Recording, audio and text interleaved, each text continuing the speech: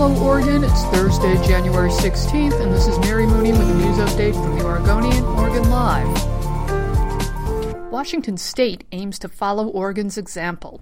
The Washington Senate has once again approved a measure to ban single-use plastic bags. The chamber voted 30-19 on Wednesday to repass the measure it first passed during last year's legislative session. The bill now heads to the House, where it stalled last year. The bill would ban stores from giving out single-use plastic carryout bags and require an 8-cent charge for all other bags handed out. That's 3 cents more than Oregon stores must charge for paper bags. As is already the case in Oregon, the bill would require recycled paper bags to have at least 40% recycled material. 10 U.S. senators increased public pressure on the Trump administration Wednesday to protect tenants in public housing from radioactive gas in response to a year-long investigation by the Oregonian, Oregon Live. The bipartisan effort intensified after the U.S. Department of Housing and Urban Development ignored a request from Oregon Democrats Ron Wyden and Jeff Merkley to explain by January 6th what the agency would do to safeguard residents from radon exposure. In a letter Wednesday, lawmakers requested a meeting with Ben Carson, the housing secretary, to understand why the agency has failed to act and find a solution. It's unclear if Carson will honor the request or when a meeting might occur. The newsroom's Cancer Cloud investigation found that public housing authorities nationwide have failed for 3 decades to prevent radon exposure in public housing. The gas is estimated to kill 21,000 Americans annually and is the second leading cause of lung cancer.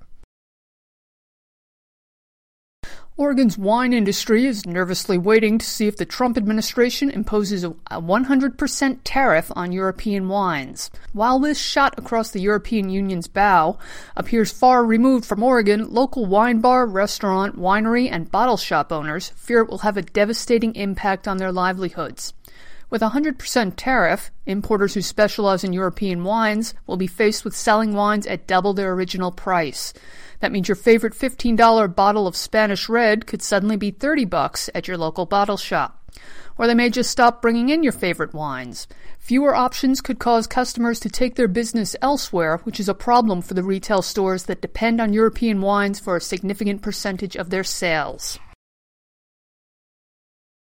Douglas County commissioners spent $43,000 in federal money meant to help their struggling county over the past 5 years.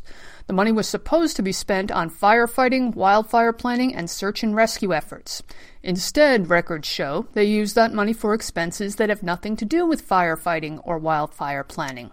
They bought first-class and premium airfare. One paid to travel with his dog.